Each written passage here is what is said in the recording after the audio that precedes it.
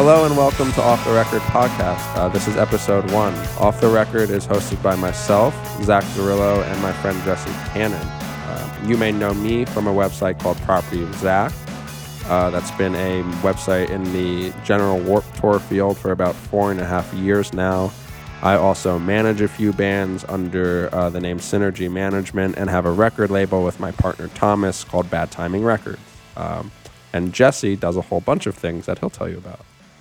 Yeah, we both do so much. So I am a record producer first and foremost, and then with all that spare time that provides, I edit a site called museformation.com. That's tips for how to promote your music, and from that, I wrote a book called Get More Fans, the DIY Guide to the New Music Business. That's a 700-page guide to how you promote your band and all the things I learned managing bands over the years and blogging about it for the past 5 years. And I also master records. I'm putting out another record, or I'm putting out another book, writing another book right now, and I occasionally write for Zach's site, Property of Zach. And I guess we've known each other now for, trying to think. I think probably like 3.5 years. The site's been going on for ongoing for 5 years, and so I think that started basically the year before Real Talk.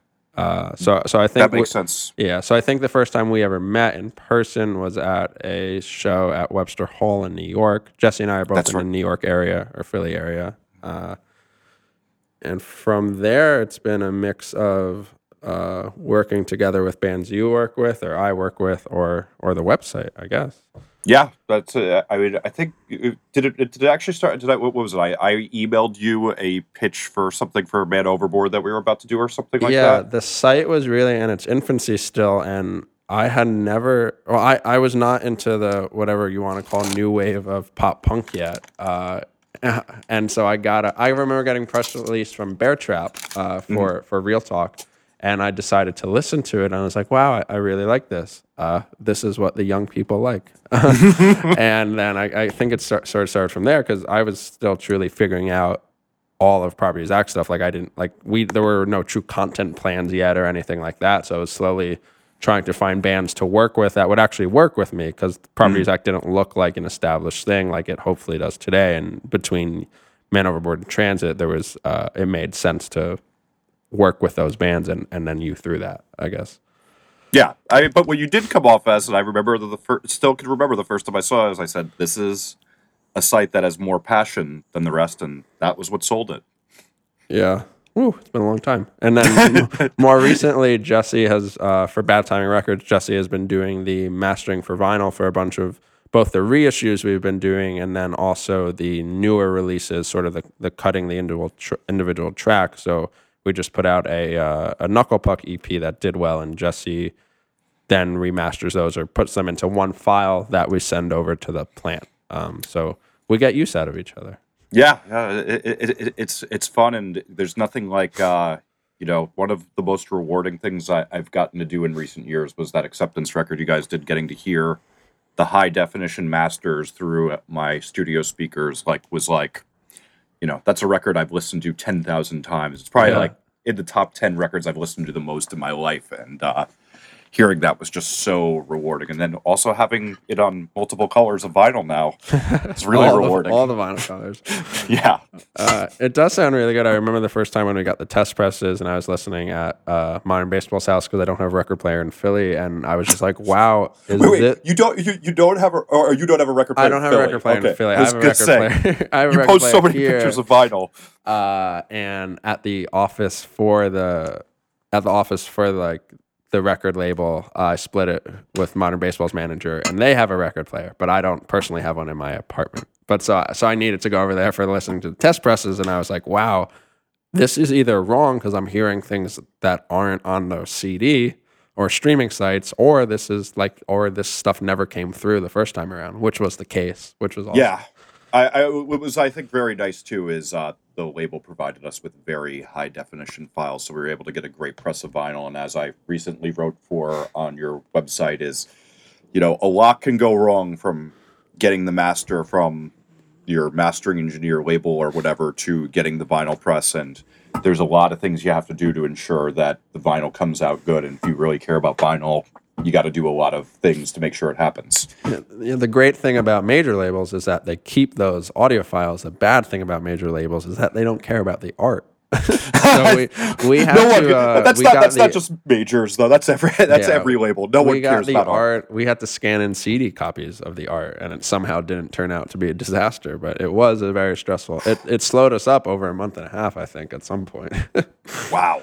But anyway, this podcast is called Off the Record. What Jesse and I are hoping to do is sort of morph our normal conversations, which flow somewhere between, again, that general Warped Tour scene but also the music industry behind it in a way that is stomachable and not boring, maybe, for the people listening, and just a nice mix of topics, because Jesse and I both in some ways work at the top level of you may click a link to read about a band on Property Zach, but I also manage bands, and Jesse also produces some of that music or does other things behind the scenes. So we both have, I think, interesting views on everything, because we see it from multiple different angles, and that always creates a different picture than just working on one angle of it.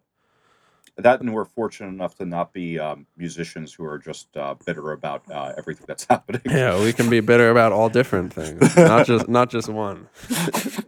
Nice. And also, we're going to get into a lot of tech stuff too. Yeah, tech is good. I'm in code school right now, so I'm loving tech. That's great. That's one talent I wish I have that I hope to still be able to get before I ever. Basically, that it would be nice if I could code my own websites. People assume that I can, and I cannot do that. Well, you have a lot of years to go, seeing as your best years just started a couple weeks ago. I think all the best years are behind me, as I've been told by many friends. That's not true. I'm 36, and I think I'm having my best years. So, oh God, that's a long time away. So I thought we could kick it off with talking about we're in a time now where luckily a lot of bands sort of like, and I've been stepping back and realizing that a band like the Wonder Years, there's this whole popularity of bands like All Time Low or Forever the Sickest Kids, Our Good Pals, in the late 2000s, where they were all getting really big, but the scene below it didn't really exist. There was no second or third tier bands. Of the Basement Show era kind of stopped for a while, and then a band like the Wonder Years made that first transition from a label like No Sleep to a Hopeless, just like a Transit or Man Overboard went from Run for Cover to Rise, and those earlier bands, in my mind, sort of laid the groundwork for all the younger music that we're seeing now. So they got like the bad contracts out of the way, or hopefully the good contracts, or they did all the really shitty touring with bad booking agents or bad promoters, and now there's a clearer path for a band like a Knuckle Puck or a Hotelier or a Modern Baseball. They built the foundation, but now these younger bands are sort of growing a lot quicker because of it. For example, like a Modern Baseball. Yeah, they really are going fast. This has all happened now in a year, which has been insane. But 4 or 5 years ago, it might have taken twice as long, which is great, which is awesome, obviously, for everyone involved, from the band to the label to the managers, whatever. But there's sort of this period in between where a band releases a really good record, and then it's like it sort of just becomes like a feeding pool. Like you feel, you hear, or you smell the blood, and it's like, I need to work with that. And so a lot of these bands, they'll release an album by themselves because they just want to make music, and then there will be 5 booking agents and 5 record labels and 5 managers all trying to grab this band to work with them because they like them, but also ultimately to make money. Well, I mean, but the perfect case scenario is that you want to make money, and you're finding people who, like, my secret in the music business and why I'm still happy doing this for a living is that you find the people that you like, you get along with, enjoy their music, and can make you money all at once. And those are the ones you work with. Let's not get the connotation bad that it's just sharks in the pool. It's not bad, but I think it can be at first. Or bands who I think there's two different kinds of bands. The one band where they sort of need that help right away because everything's getting too big for them, which is great. Like, you shouldn't have to be booking basement shows if you can be playing in, normal, hopefully on normal tours. And Mhm. that part's great. But then there's also this thing where it's like, some records are there's just so much buzz around some albums in a good way because the Mhm. album is hopefully good. Mhm. That it's sort of just because there's buzz, there can get all these other people just trying to jump in there. And I think Yep. Hotelier are a really good example Mhm. because they released an album or an EP a few years ago on a defunct label called Mightier Than Sword, and they sort of disappeared for like 3 years, like truly 3 years. And Mhm. they wrote this whole blog post as they announced their album about how they sort of were taken out and courted by these like evil managers that promised all these big weird music industry things that don't really exist anymore.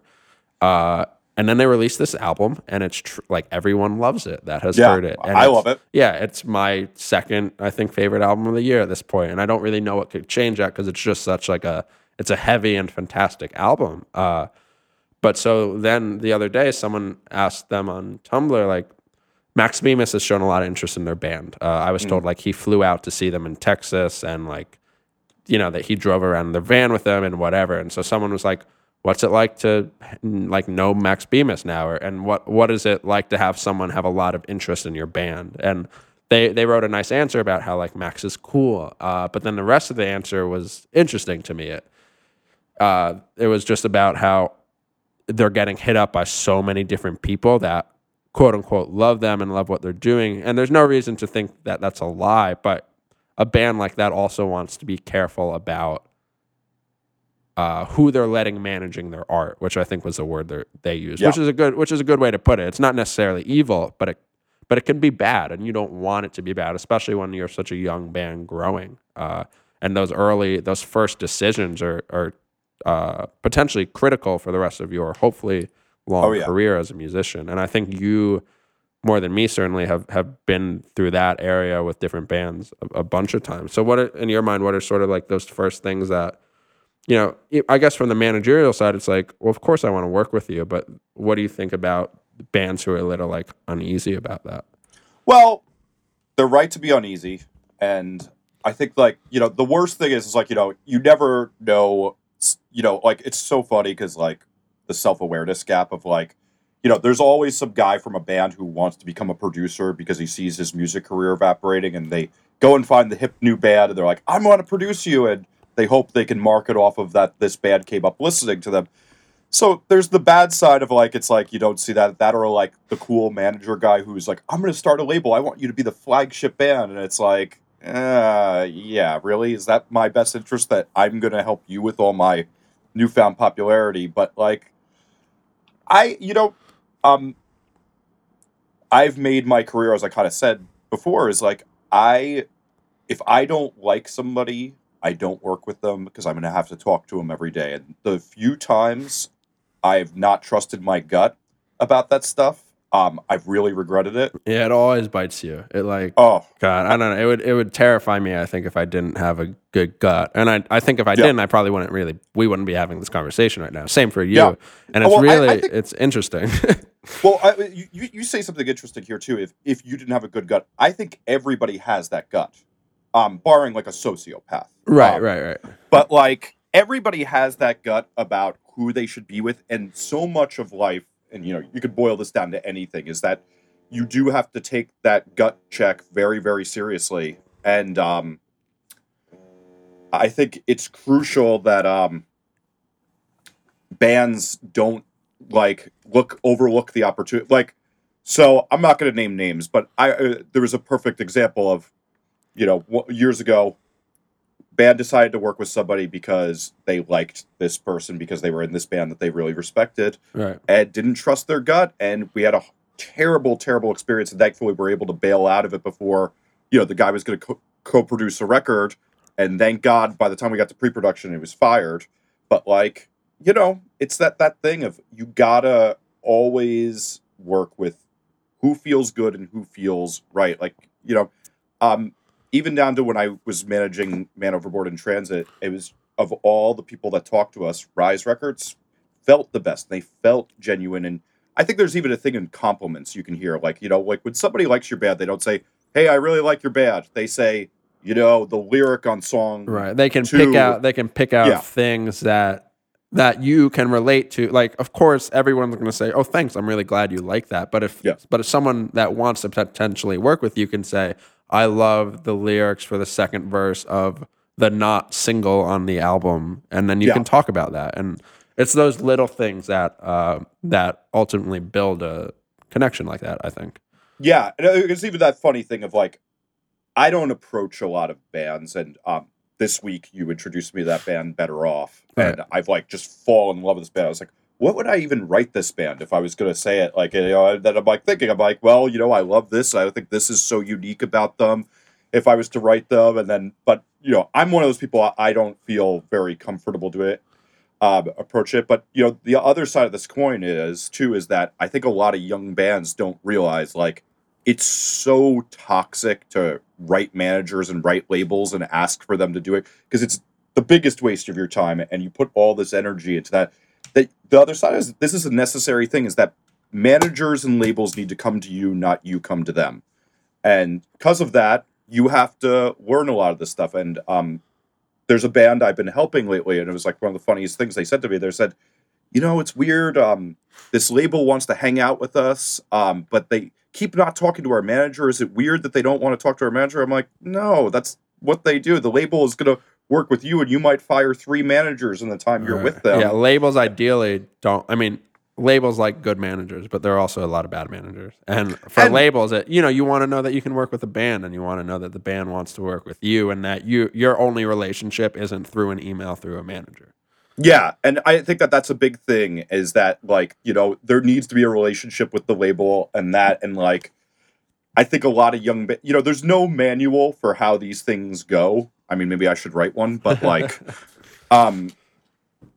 I think bands don't always realize like that there's a lot of weird things that go on behind the scenes that are like, there's no script and nothing follows it each time, but like, yeah, the label's going to want to take you out to dinner and not hang out with your manager the whole time, and not have you be a interpreter for them the whole time. Call your manager afterwards, tell them what they said. Your manager will bounce some ideas off you and tell you what they think of some of those things, but you should have a relationship with your record label that's not through the manager. Yeah, absolutely. And I think it's also important for younger bands. Like, I don't know, I think a lot of people sort of assemble a team around them early now, which is fine, but also it's important for some bands to just sort of struggle on your own. Not like hopefully your music is doing well, but just in terms of figuring out what works for you and figuring out what doesn't, because you don't necessarily want to clog your whole team around you and then be very unhappy from the start. Like at the end of the day, and certainly from the start, it should be something that you enjoy, obviously. Oh, I think you touch on a really great point too, is that like I say it in my book, is like you have to be a band that can self-manage yourself first, and then when you get a manager, that manager is just doing the things that you can't do, or doing some of the things and accentuating it. Like, you don't want to bore your manager with having to deal with the guest list, because they could be doing other things that will help you really well. And so many bands look at the manager like, oh, now I don't have to do all this crappy work. I don't have to update my Facebook page. No. Yeah, it's like, no, you need to be doing that. Man Yeah. Overboard's like also a great Yeah, example of that. I was just going to say, yeah, like, the perfect example, and like, a lot of people have said nice words about like the time I managed Man Overboard, but I never, and they would never be anywhere if Justin wasn't such a great band manager. I mean, he's by far one of the best I've still ever seen to this day, of just getting things done and being a really hard, savvy worker. And him and I both working nonstop. There was a saying I used to have, like when we were working together, there's never an hour of the day that one of us wasn't working on that band. Yeah, and that's really, it's interesting. I was having a conversation with Thomas Nassif yesterday when we were out to lunch, and we were talking about different bands on different labels and why some of those succeed and why some don't. And Rise, for example, is a label that, like for those who don't know, they're obviously on the Billboard charts a lot now, and they're doing really well, but they only have 3 main employees, which is kind of insane. Wow, I didn't realize they still have they have a video guy now, and they have a receptionist person. But it's like, it's still the core 3. And to put that in contrast for people, a label like Hopeless has like 20 employees, and so do Fearless and Epitaph and all that. And even a smaller label like Run for Cover has 5 or 6 Yeah. employees. And Rise does what they do well because they keep it so small. Well, and also, let's also talk about the other hidden thing here is that also they outsource a lot of jobs. They have Sure. outsourced PR, and a label like Epitaph has an in-house PR person, and they outsource for some of the bands. And there's a lot of different models, but Right. not to take away from your point though, which is it's insane that Rise has literally one band on the Billboard charts, on the singles charts, which is a Right. monumental feat. And the only reason that works though is because those bands are really good at being their own bands on themselves. Like just like you were saying, like when you get a manager, you shouldn't give up all of your responsibilities as a band. When you get a label, you can't necessarily do that either. It's No. interesting to see those bands on Rise. Like some bands will be really good at taking care of themselves and social networks and whatever, like a Man Overboard. But then there are other bands on Rise who you may think should be doing just the same, but they don't because they're not doing as much actively on their own. And that's that's an interesting thing. And I use Rise as an example instead of Hopeless because those teams are just bigger, so that the bands get more help. And I see that now, like doing day-to-day management for Real Friends, where Fearless actually has a great but a large team versus some other bands on labels that I work with or help out, where you have to be much more independent to push yourself through. And that's good. I think it's good for bands to sort of be independent on their own. But it's just interesting to see the different labels and the different teams, how they make it work or to help or actually hurt them. Yeah, and there's an interesting tie-in to kind of the beginning hypothesis you were doing here about what's changed with these bands and how I feel like we are seeing a thing of like where it's like becoming that thing of like a couple of bands they're moving so fast compared to what was a couple of years ago, but there's also like this circular thing of like, so last night on my walk home I was listening to you and Jason's talk with Joe from Early November, Right. and I think that there's an interesting thing is that there used to be back then, it would be like that thing of like, Richard and Stephanie kind of said, hey, here's a band that's played 10 shows. Let's put them on a label, and instantly they have a huge fan base and buzz because anything that could sign. But now it's really about the fans choosing them. And, some critics like, Hotelier or Somos, who I worked with, like, would not be like as big as they were if Ian Cohen didn't put them on Pitchfork. Right. And there is a thing still that you do need that gatekeeper of a big site like Pitchfork and a couple others writing great reviews for you, but there's also the thing of that it's much more democratic, and like you see a band like, I think Real Friends is a great example of just kids really bonded with those lyrics, despite the fact that a lot of the music industry people kind of make fun of them for their lyrics. And yeah, but you know what? They're doing phenomenally. Like Ian Cohen actually, even he posted this article. I'll put the link in the show notes, called "Pop Punk's Credibility Problem," and it's a roundtable that he did. I was there on the Wonder Years tour at the LA date, and he interviewed every band except Real Friends. And on the intro, he said, these 4 bands, and also an excessively annoying one, Real Friends. But by the way, they're probably going to be bigger than all of these bands put together by the end of the year. And you know what? Like, he's kind of right, Yeah. And it's really interesting there is definitely a shift. And it's interesting. Real Friends are a really good example of just like, how is this happening so fast? Yeah, and I think that's a great thing. Like, that was the promise of the internet. It was like, it's funny, and like it was kind of even why I wanted to start Newsformation and write my book, was like I really believed that like if music will be better in this world if it's not a bunch of 36-year-old guys like me choosing which bands get popular. Like, I was no fan of Richard and Stephanie at Drive Thru, and I thought they were despicable people. And, they would say disgusting things about who they would sign, talking about, there was like one point with a band called Madison that I worked with that they were like, we want you to sound more like the Beatles. So they're trying to determine that a band that just wants to make a record like The Starting Line, determine what their sound is and be everything that independent music and punk is about, with this freedom of creativity that you shouldn't be interfering with. They totally turned into the opposite thing, and it was so disgusting. And these are the people who are choosing which bands get popular and get a huge voice in the business and a built-in fan base, and that's ultimate also why their label fell absolutely apart is because they weren't geniuses, and you shouldn't turn every punk band into the Beatles just because that's what you like.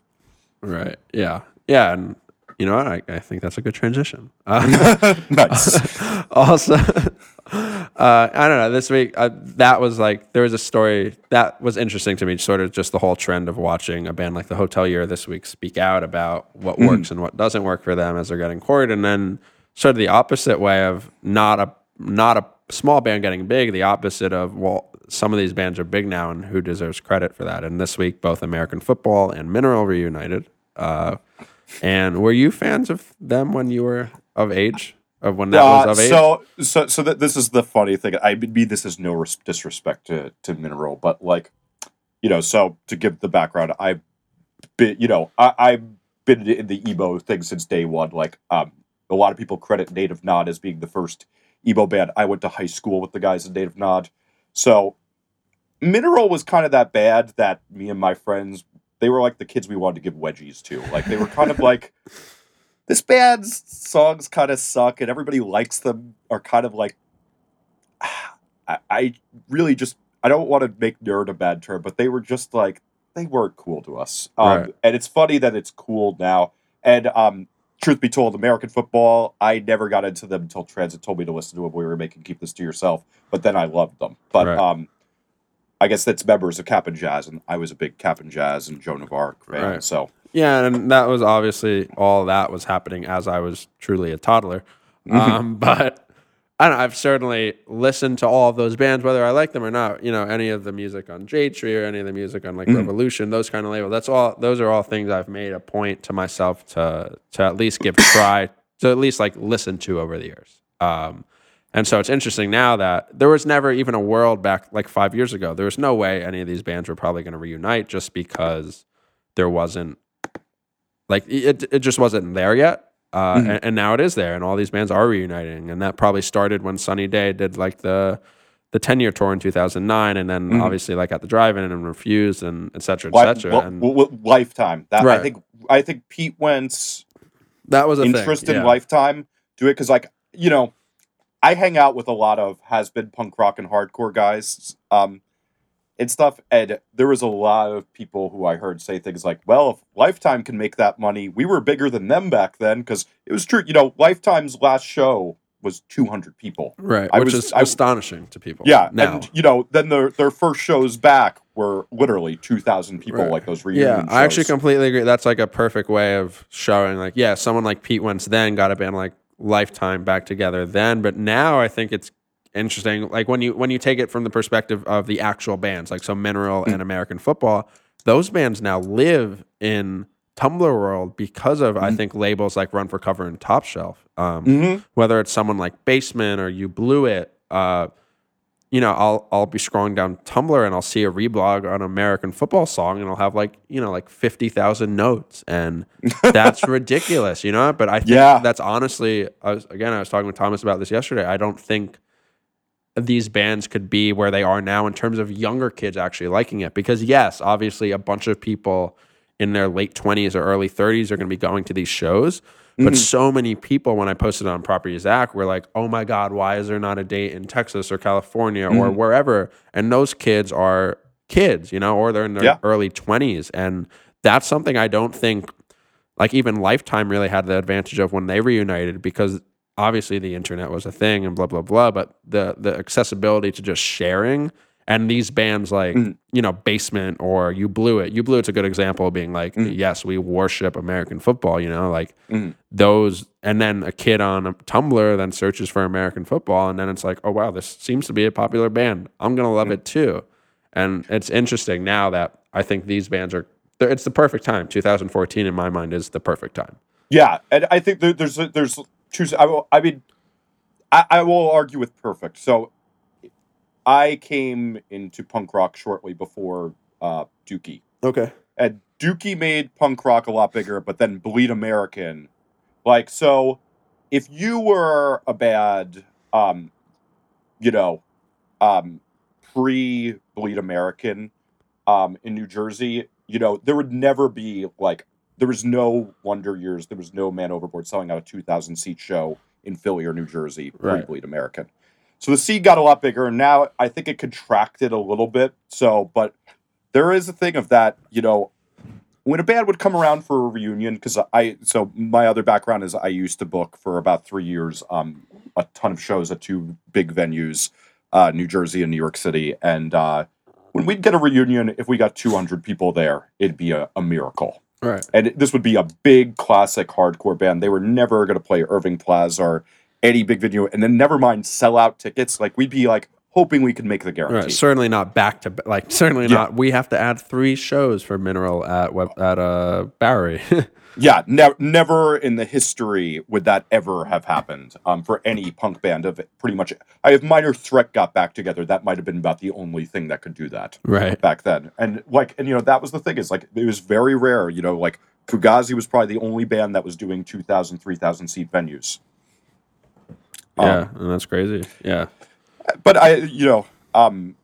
and with that thing that, it's some of it's social networks, but it's also always the thing of too is like Operation Ivy is a great example. This is a band with a platinum record that never played a show after that record came out. Refused, sold out 7,000 tickets in New York City and played 12 shows. And I was at one of those too. There was less than 200 people there on their last shows, and then the next time they come to America, it's 7,000 people. It's a crazy thing, but that's also the thing of make good music, people will spread it. Right, and eventually it's much easier to spread. Hopefully, your good music will not be forgotten, and now we're seeing that a lot of it has not been forgotten, which is great. I think most of the good music, as long as it's on your Spotify's and your iTunes, is not being forgotten these days. I agree. I think that somebody's going to make $1 million off of reissuing a lot of emo records that are not on Spotify and iTunes at some point. But because I think there is some 90s emo that is forgotten and hasn't gotten its day. But there's the same thing, like that Nuggets collection, that box set that came out like 20 years ago of like all the 60s garage groups. Somebody's going to make that of that era. Twinkle Daddies, emo stuff. Yeah. That's $1 million idea for somebody. Maybe not $1 million. You could make $100,000 from that somebody can go and do. I'm not doing it. So what was interesting about all that this week was there sort of got into a nice Twitter spat this week.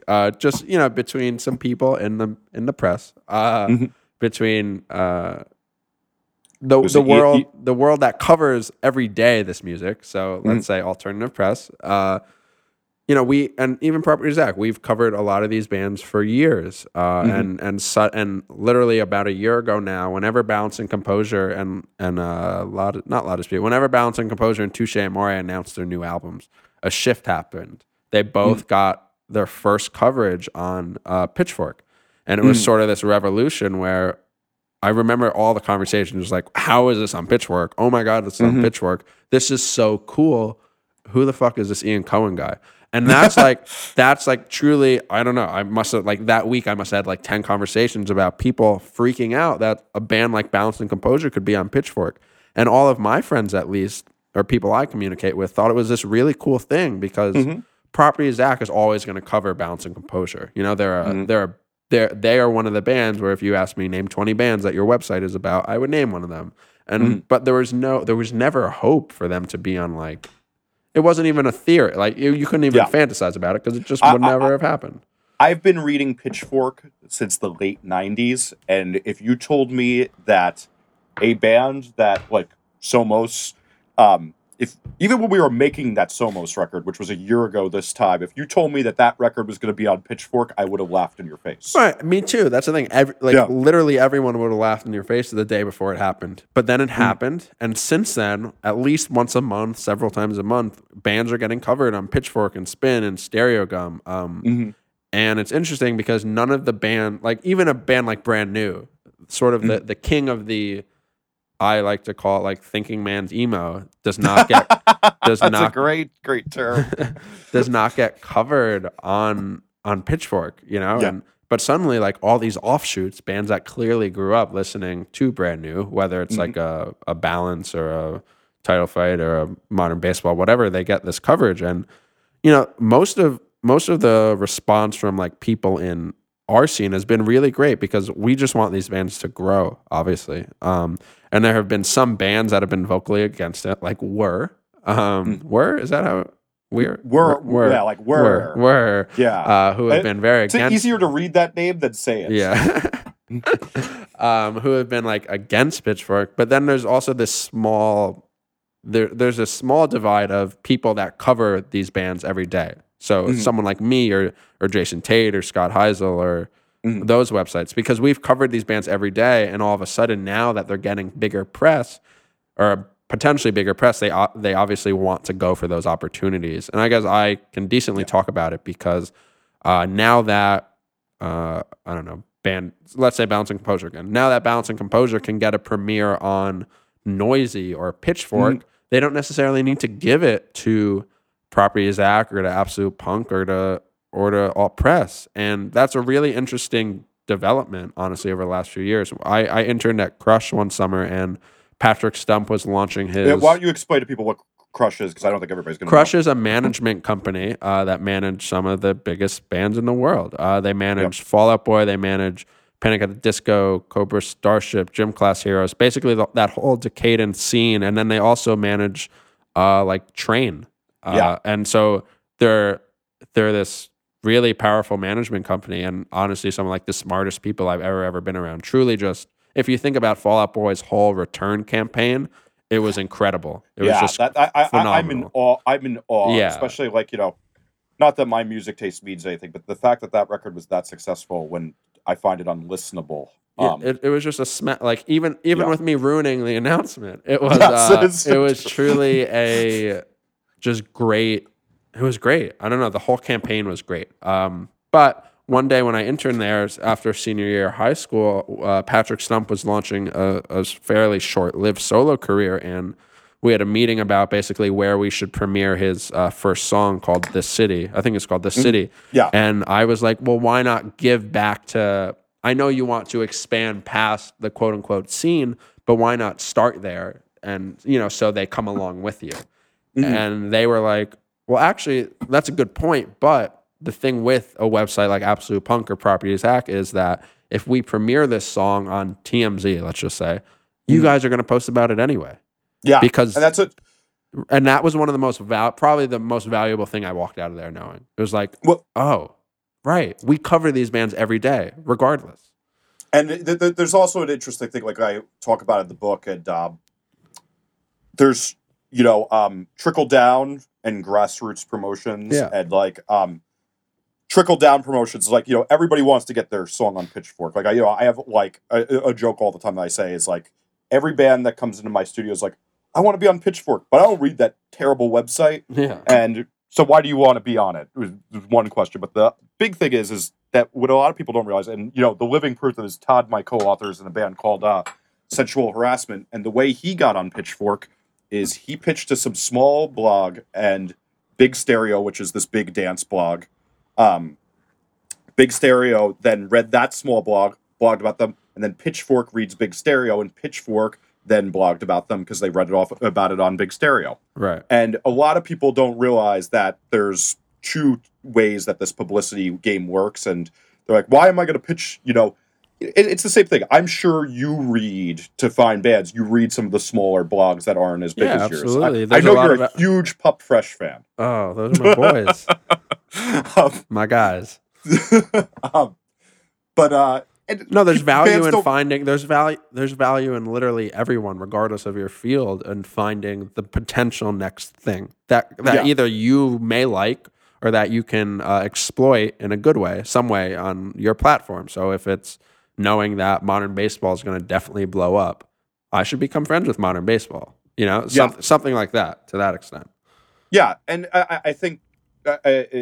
Well, there's another thing too, is that bands don't realize that most of the things that happen in the music industry is just because they're friends with another band. Yeah. But that's a whole entirely different discussion. But it's funny with the Scott Heisel thing of like, I never get why people aren't happy when the world comes to see they were right. Oh wait, yeah. So I guess to explain a little more, both of these bands reunited, Mineral and American Football, and they both got press coverage on on Pitchfork. And not only did they get coverage, but the actual exclusive announcement went through Pitchfork. And Scott Heisel is the, I believe his title would be editor-in-chief of Alt Press's magazine, not necessarily the website, but the magazine. And, he has been someone that has truthfully been covering those bands or, offshoots of those bands like Promise Ring or Braid or whatever for his whole career. And he's for as long as I can remember. Right, for as long as he has been writing music, it has been about bands like that. And those are his favorite bands. And I think to him, because potentially Alt Press has been missing out on that Bounce and Composure exclusive or that, Touche Amore exclusive to Pitchfork, that when these bands reunited and didn't necessarily thank the smaller guys like us, but actually just went for the announce on Pitchfork because they can now, even though Pitchfork 10 years ago, 15 years ago would have given them like a 2-star review. And in case, what they would have done is they would have given a 2-star review, and then as Pitchfork's been caught for doing, then revised it up to a 9, 10 years later. Yeah. Well, even like Get Up Kids are a good example. Get Up Kids have like a 4-star review. They hate, and it's anybody who was into indie rock when I was young, if you said you liked the Get Up Kid, that was like the equivalent. You were going to get a wedgie and hung up in the bathroom or your underwear up the flagpole. Right. They were like the ultimate band to hate for the Pitchfork crowd. Yeah, and so Scott kind of got into this big beef with Ian Cohen and other people, and even me and Thomas and Jason Tate about. I think the tweet was something along the lines of, like, fuck off to these other websites, basically. Like, we were here, like, we're here now. We were here 10 years ago, and we're going to be here when you stop covering these bands again. And after that, this website called, I think The Wire published a story called Who Deserves Credit for Making Emo Cool Again? And I don't know, I think that's an interesting question, and I think that article itself is actually pretty good. It basically that article is great. Yeah, I think my favorite paragraph was basically like, no one who cares. I don't think the answer is no one who deserves it is who cares, and I don't think that's a big deal. But the answer is who deserves credit? The bands that made great records that were influenced by these bands, and that coming around again. It's the fact of the matter is like, I look at this grunge revival, which is really depressing to me because I grew up in the grunge era, and I don't look forward to it coming back, and I do not look forward to bands coming to the studio wanting to imitate those sounds. Right. But that grunge revival happens because bands have made grunge influenced records, but then Basement made Color Me Kindness, and that's what brings that back, is a band doing a great record with those influences, and that's the only thing that brings it back. Not some nerd, and this is. And I mean no disrespect to Scott, but like, I hate nothing more than the pundit class, which I consider myself a part of trying to pretend that we're important. We're not very important. Like, I'm so happy that, I don't know, and I keep saying modern baseball because I go to school with them and they're my best friends, but clearly that band is happening right now. Like, we're in a time period right now where modern baseball are going to be one of the biggest bands in our sub scene, below the Fall Out Boy class, and. Mm-hmm. And I started literally like their first album was Sports. They invited me over to their house, their punk house, and they said, "Can you make a press plan for us for this album?" And I was like, "Okay, I don't hate it, so sure." And you know what? I did that. And now, like, when we decided to sort of plan out their new album, they were getting premieres on Brooklyn Vegan and Pitchfork and all this stuff, and I was like, oh my God, I'm so happy for you. We did it, because the goal for any band isn't to tap out at Property of Zach, like it can be, it's a goal for a lot of bands to make it on the website, and that's rad. But like, I don't want you to tap out at Property of Zach either, like I want you to be the biggest band you can be. And like, for example, Modern Baseball did premiere stuff on all these other websites, but the first premiere was on Property of Zach because it was a justifiable thing, but it's not always going to be that way, and I don't need it to be that way because I know that there's still a bond, right? You don't go to my thing with this whole argument from Scott basically is you literally are not going to Pitchfork to find out about Mineral, right? You're not going to Pitchfork to find out about modern baseball. You're going to Property of Zach or Alt Press or Absolute Punk to find out about these bands. Like, day in and day out, you trust that these websites are going to be posting about them. Pitchfork is not a site someone like I or a fan of All Time Low or a fan of the Wonder Years, they don't read Pitchfork every day. They go to Pitchfork when a band does something there. But every day they're still coming back to our outlets. And I don't know. I think at the end of it, I was just kind of confused and more like it's a victory, first of all, Yeah. you know. And at the end of the day, it's like, yeah, it hurts our websites potentially, but you know, just like I was told in that meeting with Crush that one day, is that like, you know, we're gonna post about it anyway.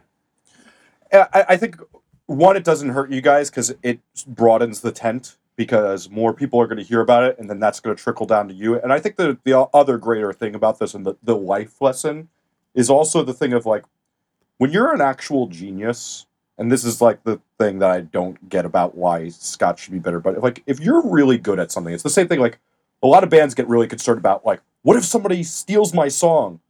Like I've had a lot of things stolen from me. I've had a lot of ideas. I've had a lot of, you know, whatever, business from my studio. But the one thing is, I know I'm good enough to keep coming up with good ideas and keep doing great things. The person who has to steal is not going to be able to keep replicating this stuff. Absolutely.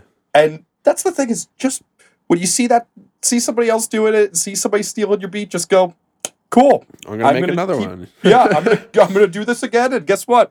You have to steal from me, and you have to. And that's only going to get harder because you're only going to be smarter about it. You know. Yeah. I completely agree. And that's the life lesson: is don't be bitter, just keep doing great things. It's anybody I know who's successful does that, and all the bitter people who walk around with that, they're miserable in their life, and they don't go on to do better and greater things. Yeah.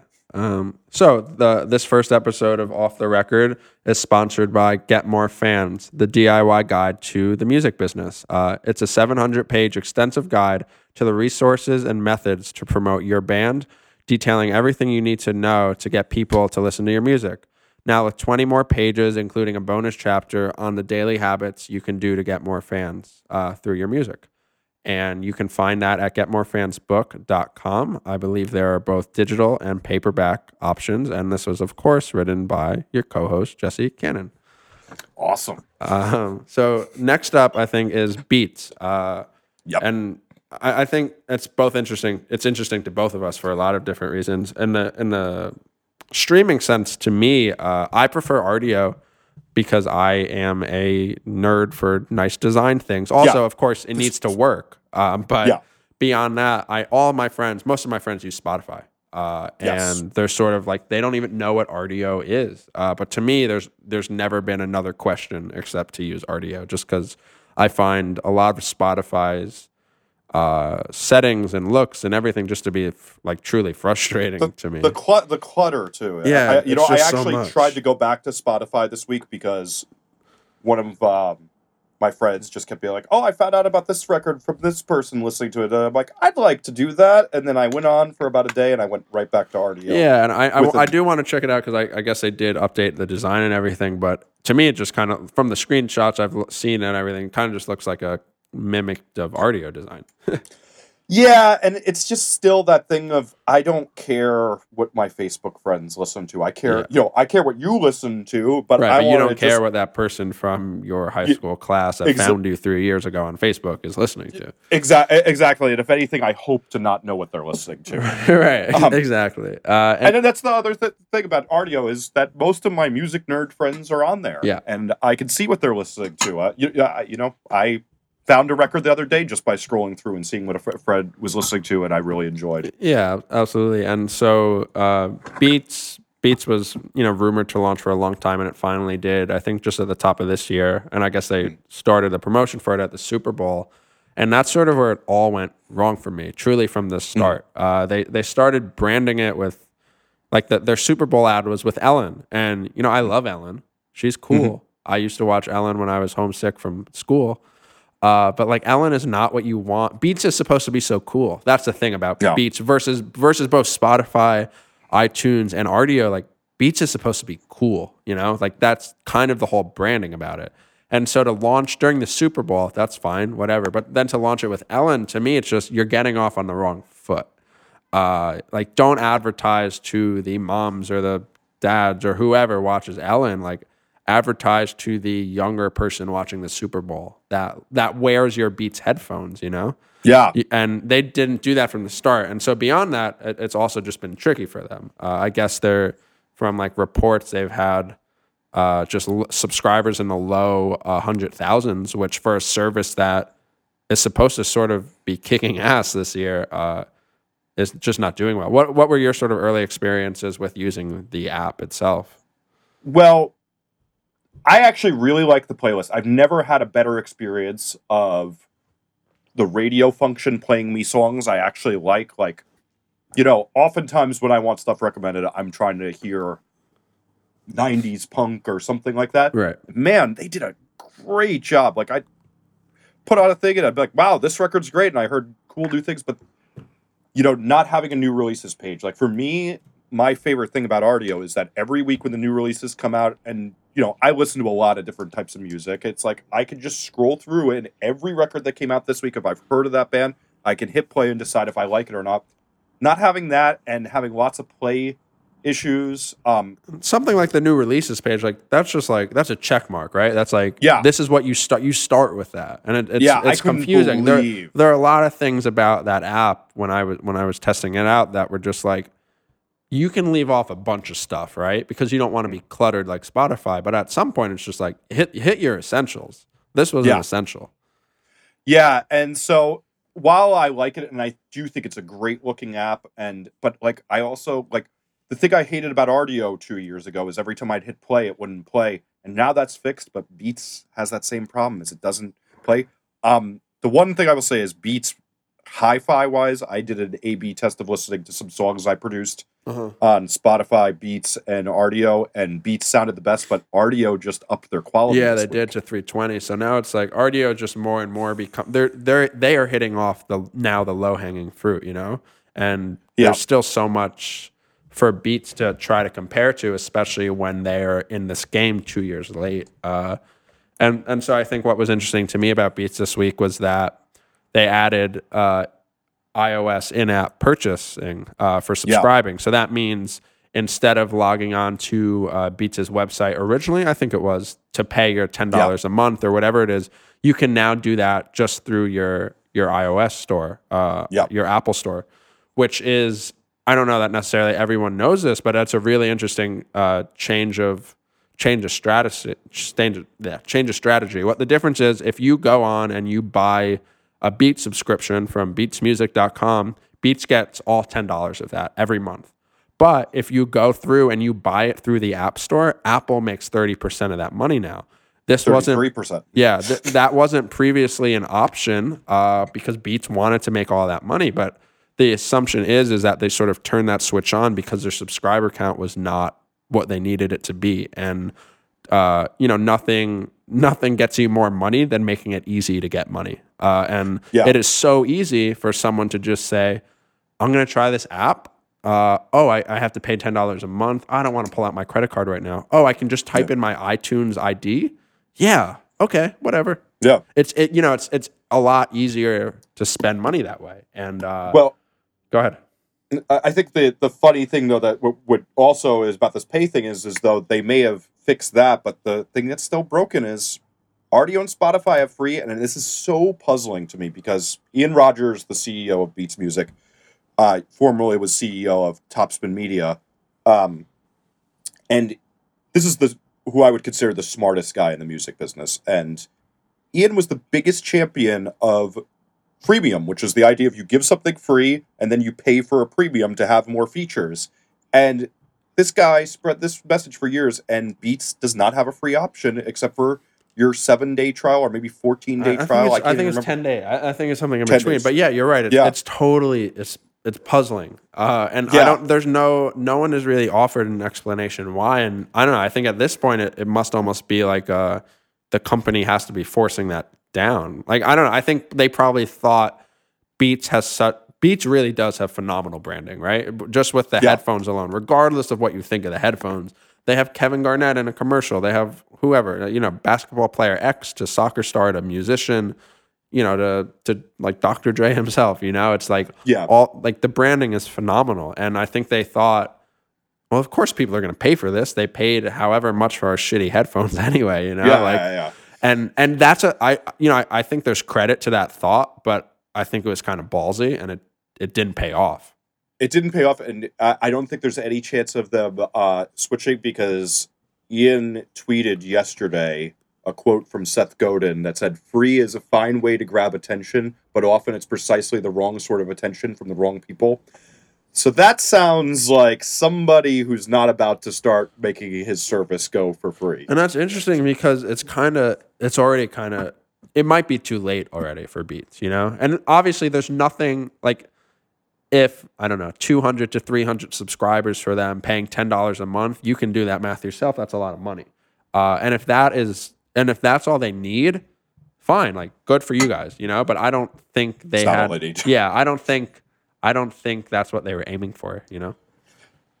Well, I think the one thing that I think the one thing I'd take you to task on is it's not too late for them. Like, I very much I just read the Amazon Everything Store book, and Jeff Bezos has that whole theory of we haven't even woken up on the first day of the internet, and there's a long game in this. Sure, but a lot of companies, yeah, I agree, and I think the Amazon one's interesting. And like, I will say this, that Beats has 85%, I want to say, of the market of headphones, and all sorts of money to pour into this. And also, a head of it that runs one of the biggest labels in the business. It's going to be very, very easy for them to stay at this game and wait it out and try to just be the quality. Right, and that's totally fair. To Spotify. Yeah, and to be fair, like RDO could go under any day for all we know, or get bought out.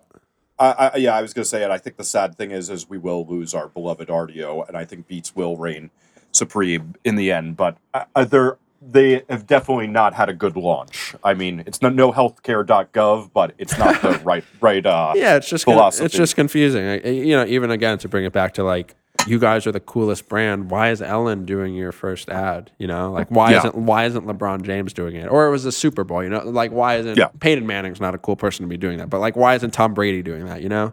It's just it was confusing to me, and it's all been kind of shaky. To be fair though, it seems like the iOS in-app purchase has done a lot of good. They're currently number 4 in the App Store, and they were at one point number 1 for a while. And so, that's definitely... They're number 1 in music right now. Yeah, and so it was definitely translating for a while. I mean, still is, obviously, into a lot of new subscriptions, and that's really important at the end of the day. And I don't think it's a big deal for them to lose that 30% cut, but it just they obviously made that move because they needed to, Yes, I agreed. But at the end of the day, I think they can do a bunch more missteps, and they're still going to come out pretty well.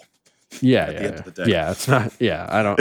It's sad, but it's true. And you know what? I actually hope it does good, because I would love to switch over to that app, because there's some things I really like about it. So yeah, and at the end of the day, the competition is good. I do think the playlist. Yep. I don't know, at this point and how I consume music, I typically just enjoy, listening to a whole album or an EP or whatever. Oh, really? But I'm a playlist person. Yeah, a lot of my friends are, and that I used to be, and then I don't know. I think somewhere around like truly falling in love with Blink, I was just like, well, why wouldn't I listen to this whole album?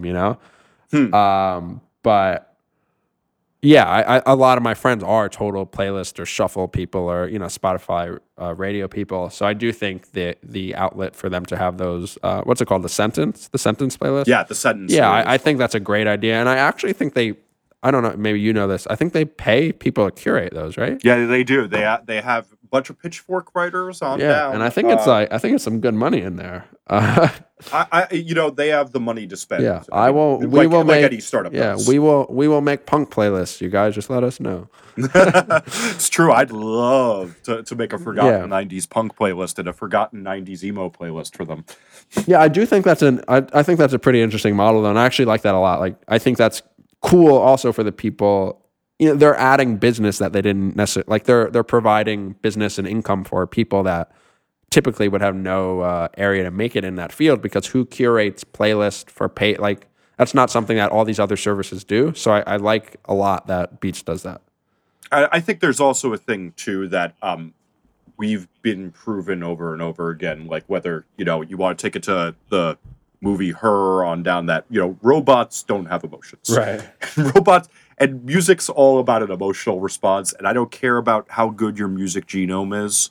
It's just like, you need people to make correlations, and I know that there's people coding and putting in traits in Pandora and all that stuff, but I've never had a usable recommendation until whatever Beats did. So Yeah, no. I really don't know what there is to say about that other than I think you need music nerds to make good calls. Yep, I agree. And I guess to wrap things up, there was this really interesting.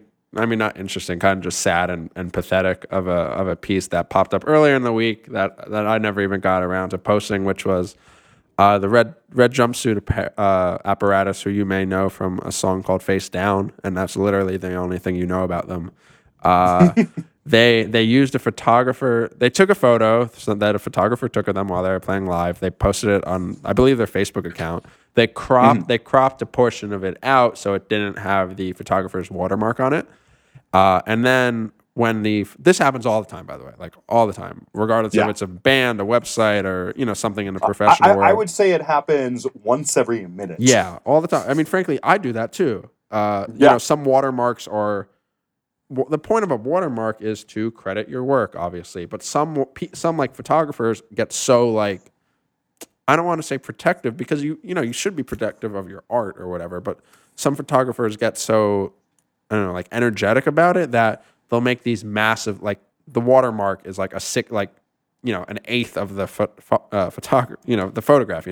They're these huge, ugly watermarks, and it's not that you don't want to credit the photographer, but it's just like, what are you guys doing right now? The vibe of the photo is ruined by some of these insanely pretentious watermarks. However, this wasn't the case for this thing. It was just like a little watermark, and so the photographer emailed or commented on the Facebook thread being like, can you add this? And that happens also a lot, and usually it's not a big deal. Sometimes it is, but usually it's not.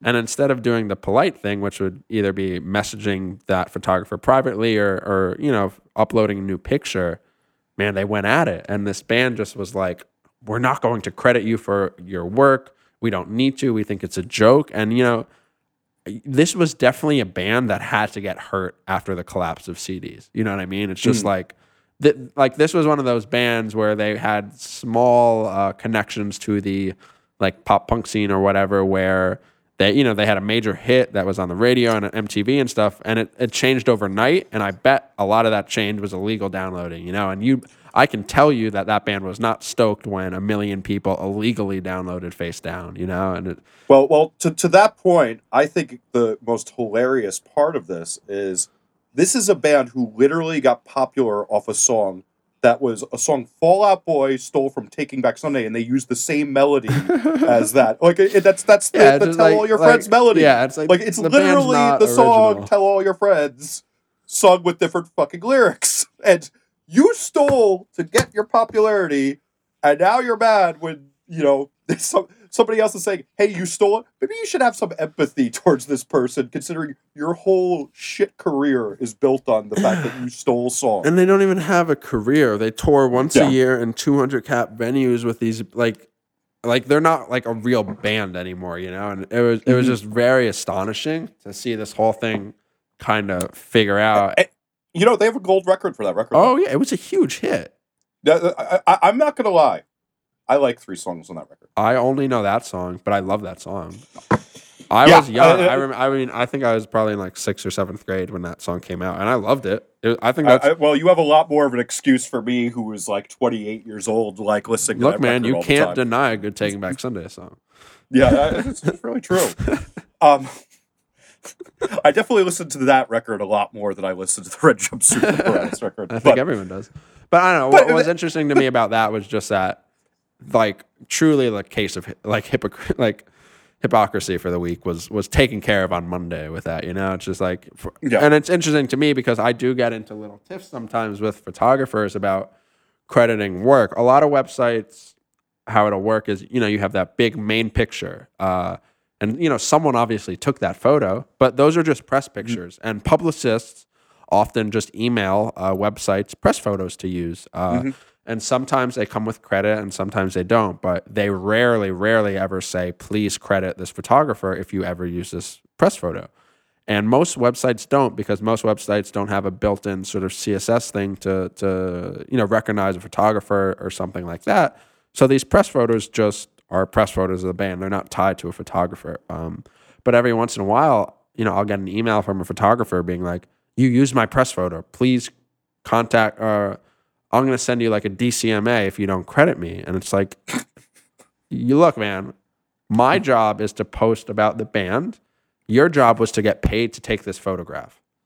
Yeah. And then, that's often the case. Photographers will often get paid to take press photos, and that's the scope of their work. It's not like Or they don't get they royalties for every photo used. Or they get free admission to a concert. Yeah. To take photos, or a publication pays them or something. But it's a trade. I think the other greater thing is that we also just live in a part of the side effect of everybody being able to create a blog and be able to post things on the internet is that we have a society that is very ignorant of copyright law, and there's our copyright laws are terrible. I'm a very big fan of Creative Commons, which is Lawrence Lessig and some other people came up with some ideas about how you make copyright a little bit more fair. Like, the perfect example is like there was a show on public access that was showing the backstage of a theater company to show what happens while, I think it was Les Miserables is on. And they showed that, actually a lot of the crew is watching The Simpsons. Because they showed The Simpsons on there, The Simpsons wanted $250,000 for a thing made for what do you call it, PBS. Right. No money in this whatsoever. And so our copyright laws are broke, but there's a Creative Commons license. Like my book, for example, is a Creative Commons license, and all I ask, like anybody can reprint a reasonable amount of text from my book as long as it's credited. Right. And that's what most photos should be. But technically, under copyrights, these photographers actually have the law on their side. And it doesn't matter if they're taking a picture of you or not, because you offer yourself up for public. They can't go into your home and take a picture of you and then sell it, even though TMZ would like to debate that one in court with you.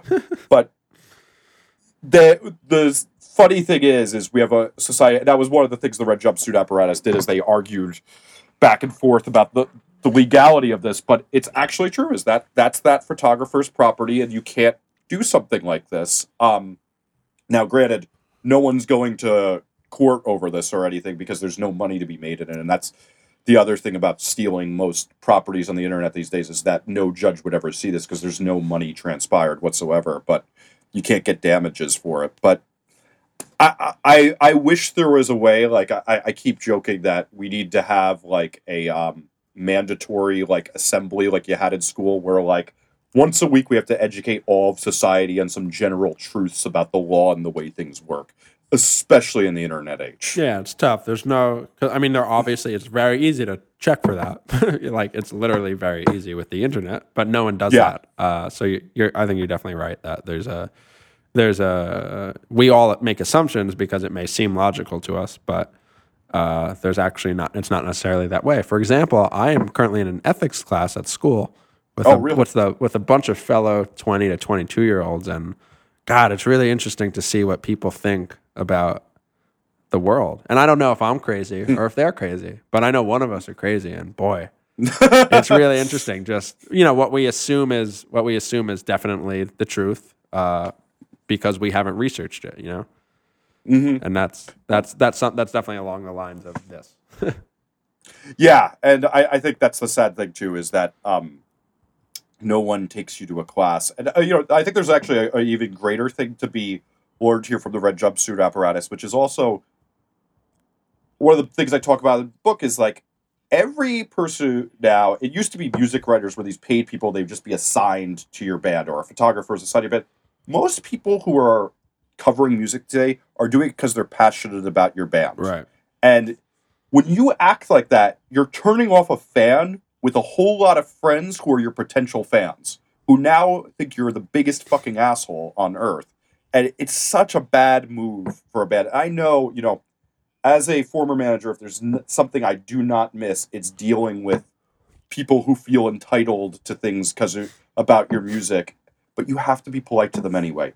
This is part of the job you signed up for, and you got to be nice and respectful back to these people. Yeah, that's what customer service is for a record label. It's yeah. Records are supposed to be shipping immediately, I thought. Look, we got 815 records in a day. It's going to take more than a day to send them all out. Oh, there is. I mean, I don't know how interesting. We'll get this into all is customer to service another. Yeah. I think that's Yeah. that's a fair thing. I think for We everyone could definitely to hear. talk about that one for a long time. Running that Defend Pop Punk merch store for the time I did was definitely not one of the periods of my life I look back upon It fondly. makes you older. You know what's really funny is I got a lot of gray hair that time, but I haven't gotten a new gray hair in about 2 years. Well, there you go. So You defended. that pretty much says it all. Yeah. So what have you currently been listening to that's new or is about to come out? Well, you recommended me that band Better Off this week, and that pretty much is all I've been listening to. But I did see 2 amazing movies this week. Okay. Probably the 2 best movies I've seen in years. Only Lovers Left Alive, which is the Jim Jarmusch vampire movie, is probably the coolest movie I've seen about what it's like to be a musician who's tortured by the fact that they're not making art that makes them happy anymore. And it really gets into this thing of if you had eternal life and you're a creative person, you'd probably be really, really miserable. And it's just such a good movie. And the other one I saw was Jodorowsky's Dune, which is all about before Star Wars. Alejandro Jodorowsky was going to direct the movie Dune before David Lynch inevitably did it. And it was probably going to be the greatest sci-fi movie in the history of mankind, but no studio would give him the money to make it. And it's a documentary all about the process that went into it. And you're just it's so sad this movie will never be made. Yeah. That's because it looked like it was going to be the best movie ever made. That's interesting. Yeah. That Better Off record though. Whew. My friend Lisa in November, I think, was like, have you listened to this Better Off band? I was like, no. And that was it. There was no you should listen to this. And then I don't know. I listened to it. It has really gotten basically no press at all.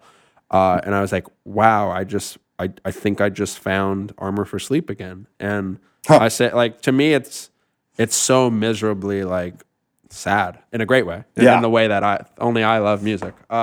Which is and that, to me, Armor for Sleep is one of my favorite bands ever, and it reminds me so much of the the emo-ness between the two is very like-minded to me. And boy, I was just that's a great record. I love it. I just ended a 3.5-year relationship that I was off and on in, and I put it on. I was like, this is the record I've been looking for. Yeah, it hits you just right and terribly wrong.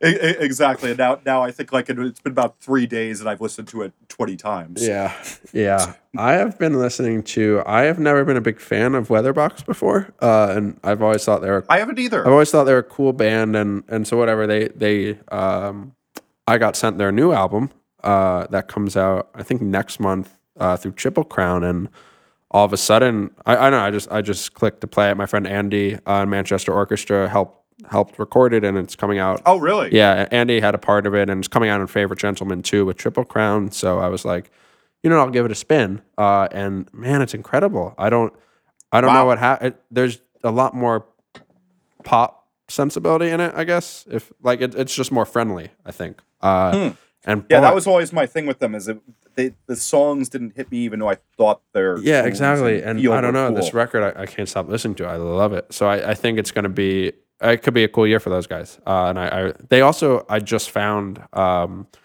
they did this whole record a side project of the band called Crooks, and it got released in January this year. And there's literally not a single story about it anywhere on the internet. And it's fascinating. It's all the guys in Weatherbox, and there is nowhere on Absolute Punk or Property Zach or Alt Press anywhere. So that's interesting as well. And I'm gonna try to dig a little more. I don't know how it happened. No one has heard it, and it's this really good album that I only found. Thomas sent it to me the other day, and I've been listening to it a lot lately since, and it's just good. And it's really interesting. No one has even heard it.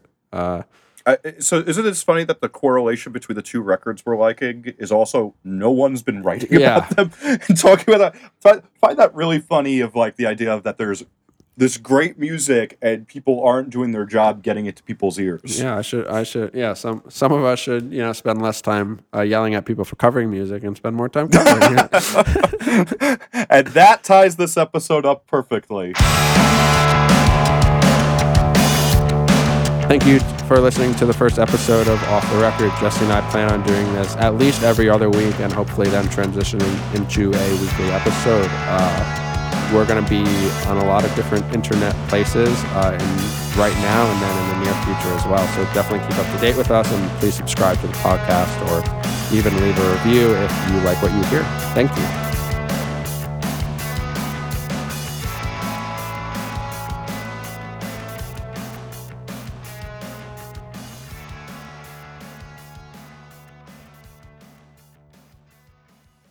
And so I guess this next topic is more all you, but I find it really interesting as well. And I was going to post it on the website, and I ended up didn't because I actually thought we'd end up talking about it today, which is that it's Electric Zoo, right?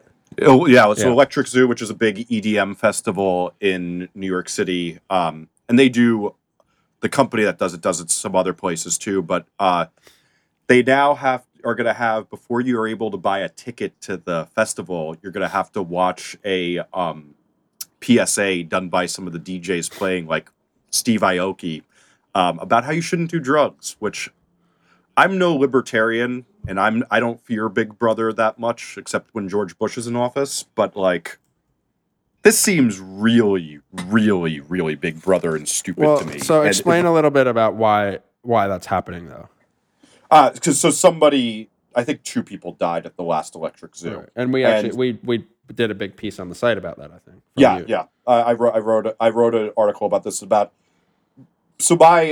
again, I was a concert promoter in the late '90s, and this was during when moshing and dancing was getting a huge crackdown by the awful Giuliani administration in New York, and it's the same thing of that.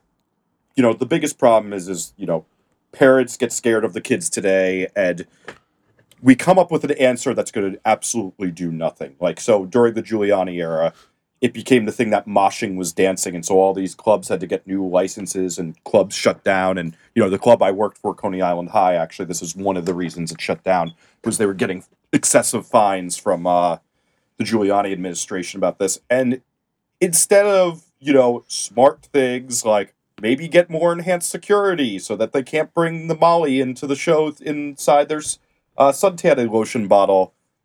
A PSA, it's just so dumb. And it's the very common thing in all of our culture of drug prevention is just that whenever there's a right answer, we don't do the right answer for the outcome we want. And that's been the entire war on drugs thing. And it's that thing. We're in the phase of, now that EDM is becoming the biggest music in the world, is that we're at the stage where everybody's fearing it instead of going, oh, wow, 2 out of 100,000 people died. That's kind of a regular concert. Usually there's just that much trampling at a country concert. Right. And we look the other way about these things. And now moshing is, no big deal, unlike in the 90s when it became this horrifying thing when Nirvana became the biggest band in the world and there was mosh pits, and Dateline NBC devotes an hour to the dangers of mosh pits to scare parents. And so now we have that with a drug that has relatively few fatalities. Yeah, I think what's interesting about it is that I definitely agree. I think everyone would agree that like something needed to be a little more enforced or a little more aware of, but this kind of just seems like a blanket, like we had a long list of ideas in a meeting one day, and this was the only one that everyone would agree on. You know what I mean? Like, and not that it's necessarily a good thing. It's just like all the ones like more security. Oh, that costs a lot more money, or whatever it is. Like they didn't either want to put in the time or the effort or the money to like make the do the precautions that could actually change it. And instead this is just like a video that people may or may not watch. That really like. How like the festival's a while away, like there's a lot of time between watching that PSA and then going to the festival where all the security may be exactly the same as last year. The security, I think we will eventually see a thing where the security will get really crazy and you're basically going to get a TSA stripped down before going into an EDM show, because some high profile death will happen, but I just when I read that part of that article on Billboard this week, it sent me right back to the stupid reaction that adults had to moshing, and it's just so sad to see this playing out again. Yeah, and I think to like a lot of younger, like the people that actually have to sit through and watch that too, it's just kind of like, okay, mom, Yeah. it's like, Oh. like of course I'm not going to do drugs, mom. Cool. Yeah. All right, and Yeah. now I'm gonna go do drugs. Worse off too when you're looking at Steve Aoki's face trying to tell you not to do drugs, and you're looking at this man who you're like, Jesus Christ, you look like you ooze drugs from your mouth. And he's like, I want you to do drugs because it's gonna make you want to buy this festival ticket, which I'm getting like $500,000 for to play right now. It's just like they're going about it in all the wrong ways, I think. And that's the other conflict of interest, is that just like moshing, you don't get as many kids out to shows unless they're doing this. Right. This is part It's of the culture. exactly. Yeah, It was the same thing with moshing. It's just like, what the Mosh Wars did is it started to kill a scene. I literally watched it happen. Is that as venues couldn't have moshing, couldn't book things like that, it became harder and harder to have big shows for bands, and NoFX would have to play at a venue with this ridiculous amount of security, and then all of a sudden kids aren't coming out to shows as much. Right, and it goes all the way. I mean, truly, it probably goes all the way back to like the Beatles, and just like truly in sense of like